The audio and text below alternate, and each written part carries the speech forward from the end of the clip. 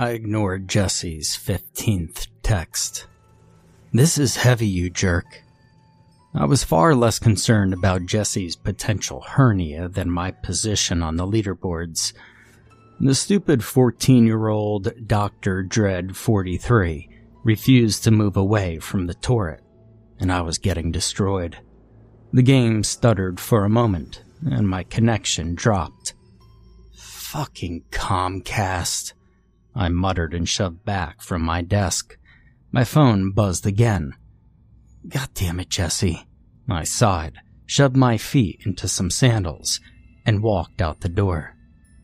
Jesse and Kenny were shoving and grunting at a truly massive couch that was wedged in the stairwell. "That thing's gonna kill you both," I said. Jesse flashed one of his trademark movie star smiles at me, then flipped me off. Jesse was perfect. Wealthy parents, perfect curly blonde hair, abs of a demigod, genius IQ, and a sweet southern drawl that melted panties at 10 yards. Most of the time, I hated him. We had been friends since high school. "I think I shit myself," Kenny grunted. "Come on, you lazy fuck, help us." I kicked off my sandals so I'd have a better grip on the old wood flooring, then wedged myself under part of the sofa and shoved.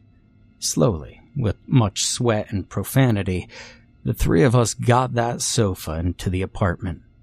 We kicked aside half-full boxes and the 3 metal folding chairs, and shoved the sofa against the wall opposite the huge flat screen Jesse had bought on a whim one weekend. The sofa was long enough to stretch from one wall of the apartment to the other, completely filled the space, like the obelisk from 2001, except horizontal. Its fabric was a deep red, whorled and molted with darker red that was nearly black.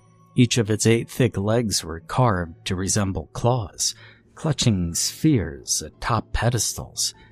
And along the back of the sofa, nearly obscured by the overstuffed cushions, was a solid length of dark oak, intricately carved in flowing geometric patterns. "Dude, this is going to be awesome," Kenny said, scratching his beard. Kenny was, in a lot of ways, the physical opposite of Jesse. His hair, though curly, was an unruly mess. He was generally round, with a doughy face covered with more neglect than beard. Appearances aside, Kenny had an infectious boy-like charm that made him great fun to be around. "Come on, guys, let's try it out." Kenny found the motherfucker. It's an assortment of remote controls that he had taped to the outside of a huge Jack Daniels bottle on my desk. Jesse grabbed us each beers from the beer fridge, and we all sat down on the sofa. Jesse's flat screen turned on, and Kenny's PlayStation 3 started playing the so familiar da-da-da-da strains of the intro to Star Wars Episode 4 through my AV unit speakers. The sofa was really comfy, a significant improvement over metal folding chairs or the hardwood floors. The cushions were large and overstuffed, but not too soft. With the 3 of us sitting on it, there was still enough room for another 2 or 3 people. "This is pretty nice, guys. Where'd this thing come from?" I asked. "Oh, we totally snagged it off the curb," Kenny said. I jumped up. "Oh, come on, dude, that's gross. Hell, there could be lice or bed bugs or something in it." "No way," Kenny said. "I checked it out. There's no bugs or anything." Kenny got down on the floor and knocked at one of the sofa's large wooden legs. "This is solid oak, kiln dried. You can't get furniture like this anymore. Well, I mean, you can maybe, but you probably paid like 20 grand or more. This baby has 8-way hand-tied springs. Yeah, I don't know what the fabric is, but hell, it's high-end stuff. I don't know how old it is, but my guess is at least 80, maybe 100 years old." As far as I knew, Kenny had never worked for a furniture store or even dealt with antiques, but he had a talent for research and a huge retention for random facts. And you guys just found this thing on the side of the road, I said. Kenny stood up. Yeah, it was down on Blanchard and 3rd, along with a bunch of other stuff. You know how they set stuff up when people get evicted? Well, I saw it this morning when I was going to class. Had Jesse help me pick it up after. Oh, hell, it's fine, man. If it had been out in the rain or something, we'd know by the smell, Jesse said. I did the sniff test all over it and under the cushions. Smells like a old perfume or something, but not anything bad. We sat back down on the sofa, drank our beer, and watched a movie that we'd all seen 100 times. I noticed the smell then, faint like tobacco and flowers, or perfume. I didn't sleep well that night. I had my first nightmare. Not the first nightmare of my life, but the first real one. The first one about the sofa. In my dream, it was somehow alive. The sofa's molted red fabric glistened like raw, wet muscle, stretched taut over bones that groaned and ground against one another. There was something unsettlingly sexual about the way the muscles flexed against each other. I saw my hand reach out to caress a cushion. It was warm, almost hot to the touch, and it felt very good. And I snapped awake. My heart was racing. I felt an indescribable sense of dread. I looked at my phone. 5 a.m. Way too early to wake up, but too late to get any rest before my alarm went off at 6. I threw on a robe and shuffled into the kitchen, and I nearly dropped my cereal bowl when I saw Kenny sitting on one of our mismatched kitchen chairs. "What the hell are you doing up?" I asked. He looked up at me, as if surprised that I was standing there. "Insomnia. It happens sometimes. I just couldn't get comfortable on my bed, so I thought maybe I'd go to sleep on the sofa." He pointed into the gloom of the living room. "Looks like Jesse beat me to it." He sighed, stood up, and walked to his room, leaving me to eat cereal to the sounds of Jesse snoring in the dark. I was a wreck that day, and the next, and the next. Earlier and earlier every night, I would wake up to the same dream. That sofa would somehow beckon me, some nights like a lover, and other nights like my mother, who passed away when I was 12. Every time I woke, sweating, breathing as if I'd run a marathon, I felt that same sense of dread. After the first night, I refused to get up. Instead, I stayed in my bed, willing myself to go back to sleep. And some nights, I heard Kenny walking around. On the other hand, Jesse seemed positively manic. He was upbeat, chipper even, in contrast to his usual surfer zen attitude. "I've been sleeping on that sofa, man," he said. "Best sleep I ever had. Never felt better." But at night, through the thin walls separating the living room from my bedroom, I heard him whimpering in his sleep. Jesse brought a new girl, Jenny, over that Friday night. Now, Jenny was thin, blonde, and insecure. Another of Jesse's future ex-girlfriends. She laughed at everything he said, and I don't believe she broke body contact with him the whole evening. We all sat on the sofa, drinking, smoking, and playing video games. And as the night wore on, Jesse began to give us significant looks, so we staggered off to our rooms, leaving him with an increasingly affectionate Jenny. "He better not stain that sofa," Kenny grumbled to me before closing the door to his room. I awoke from another dream about the sofa. Something thumped against my wall. Ugh, I groaned. Another thump and a moan. Thump, thump. God damn it, I said and rolled off my bed. I threw on a shirt and shorts and stumbled blearily out of my room, down the hall and into the living room. I tried not to look at Jesse humping some girl, but I did want to get his attention. Jesse, keep it down, it's late. Thump. In the dim blue glow of the flat screen, I saw Jesse straddling Jenny, arms locked around her throat. His swim team shoulders bunched, and the tendons in his arms stood out like cables. Jessie's face was black, her eyes open and bulging, her tongue thick and bloated protruding from her mouth. One arm thumped weakly against the wall. Holy fuck, Jesse, get off her! I ran to the sofa and shoved him as hard as I could. He didn't move, and then I screamed for Kenny to wake up and help. Jesse turned to me, eyes wide open but blank as the flat screen. He turned back to Jenny and gave a final wrenching squeeze. Her leg twitched and kicked once. I hooked an arm around Jesse's neck and pulled as hard as I could.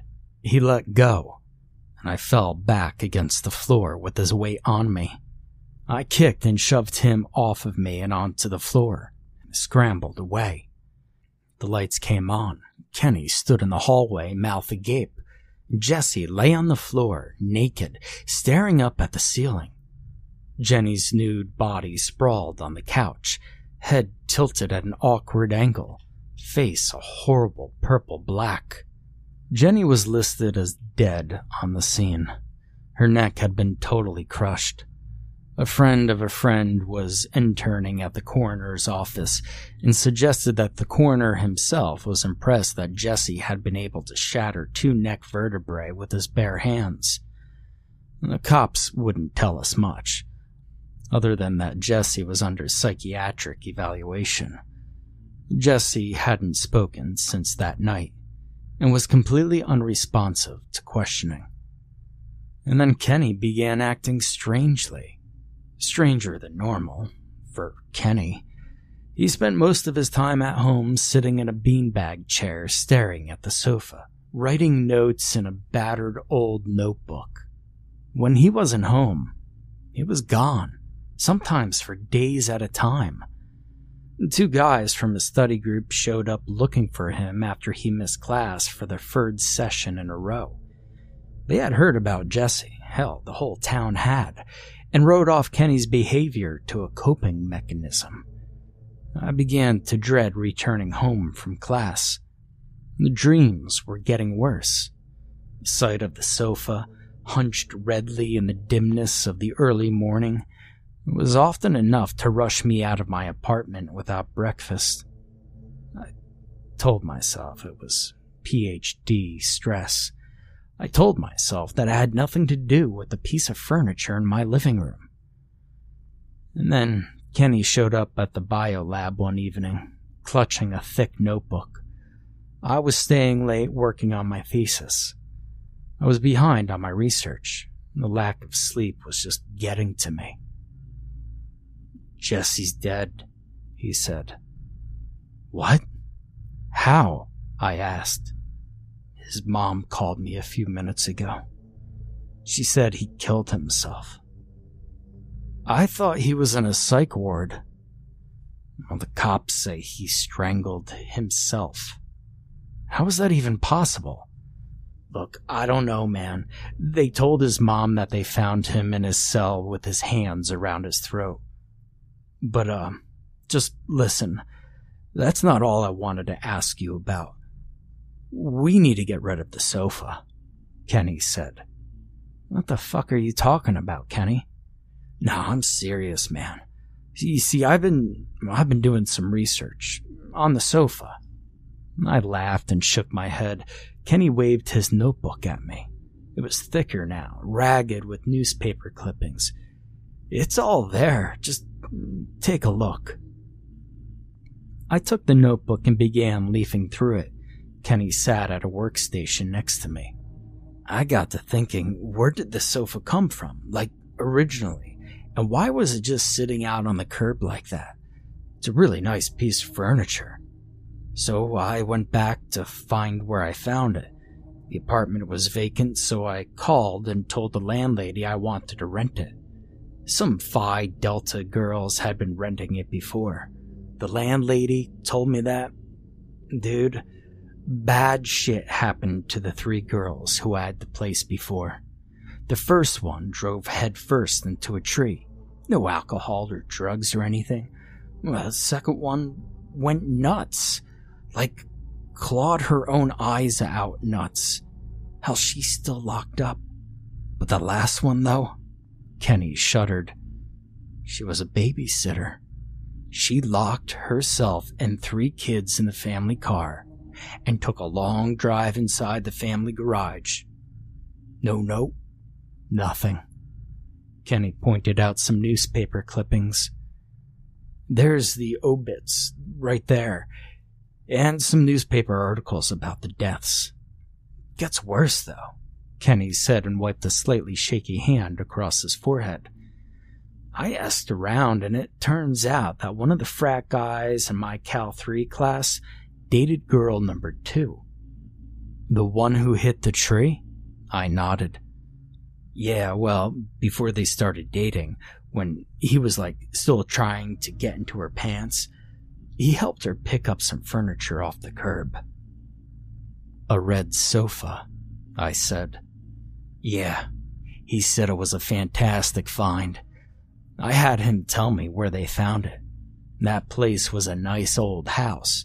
It was up for sale, and so I called the owner. Had him meet me for a showing. Well, he said he inherited the place from his father, who passed away about 2 years ago. Said he'd sold all the original furniture, but he put some of the stuff out on the curb. I laughed and I told him I just found an awesome old red sofa on the curb just a few weeks ago, and, well, he laughed too, and said it was probably his dad's, and that he remembered how heavy it was when he picked it up off the curb for the first time. He figured since he found the sofa on the curb, it was only fitting to put it back there, as a way to, give back. Hell, he was all jovial and shit, until I asked him how his dad died. And then he got all cold and said it was a family matter. Hell, he pretty much shoved me out of the door. Kenny looked at me. I bet you can't guess who his dad was. I have no clue. Larry Munson. Oh, fuck. Munson had abducted, raped, and killed 6 young college girls over the course of 3 years. It was a town scandal, and an embarrassment for both the local cops and the FBI. Munson was 63 years old, far older than the normal profile for a serial killer. He'd never had any priors, and didn't appear to have any tendencies before he started killing. I thought they blamed that on a brain tumor. Yeah, brain tumor, Kenny said. Or maybe a fucking evil demon sofa. We both laughed for a moment, then stopped. I realized that both of us had glanced toward the door, toward our apartment, as if it might be listening. Anyway, before he kicked me out, I got Munson Jr. to tell me where he picked up the sofa. He said a lot of mean things about my mom, but eventually told me he picked it up at Laurel Avenue. The building's gone now, but it was the site of a brothel. It was a nail salon for years, but everyone knew what really happened there. Got busted about 4 years ago as part of an internal human trafficking sting. And they found a bunch of bodies buried in the sub-basement. Apparently, the manager would retire employees who didn't perform up to standards. Kenny flipped a few pages in the notebook. Here, take a look at that, he said, pointing to a newspaper photo. The grainy newsprint showed the brothel manager's office, posh with expensive furniture, exotic plants, and a large, overstuffed sofa. It got hard to track after that. I mean, obviously I couldn't talk to the brothel manager or any of the employees. The manager's in federal prison and most of the workers were deported. But then I thought, just what if I looked for the worst things that happened in this town, and then looked for the sofa? Kenny pulled out a yellowed, glossy photo. No fucking way, man, this is too much. Every school kid in town can tell you who W.C. Malone was. He was our town's Al Capone, a small-town gangster who ruled the whole country with a bloody fist from 1922 to 1928. Capone might have been wealthier and more high-profile, but rumor had it that Capone himself was appalled at Malone's tactics. According to some sources, Malone invented the Colombian necktie, in which a victim's throat was slashed and his tongue was pulled through the cut, leaving the victim to slowly drown in his own blood. Historical estimates put Malone's personal body count in the hundreds, and his gang's count approaching 1,000. Malone's reign of terror ended abruptly in 1928, when his girlfriend stabbed him to death with an ice pick. She went to trial for murder, but not a single juror voted against her. The photo showed W.C. Malone in his trademark white hat, grinning around a cigar. He was leaning against the overstuffed back of a sofa. If the photo had been in color instead of grainy newsprint, I would have bet that the sofa would have been a deep, deep red. Kenny rubbed a hand across his unshaved face.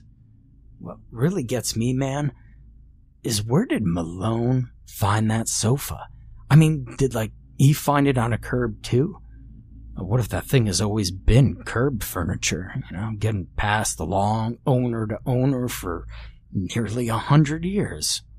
We need to get the thing out of our apartment, I said. We stood at the door to our apartment. Neither of us wanted to touch the knob. Just open it already, I hissed.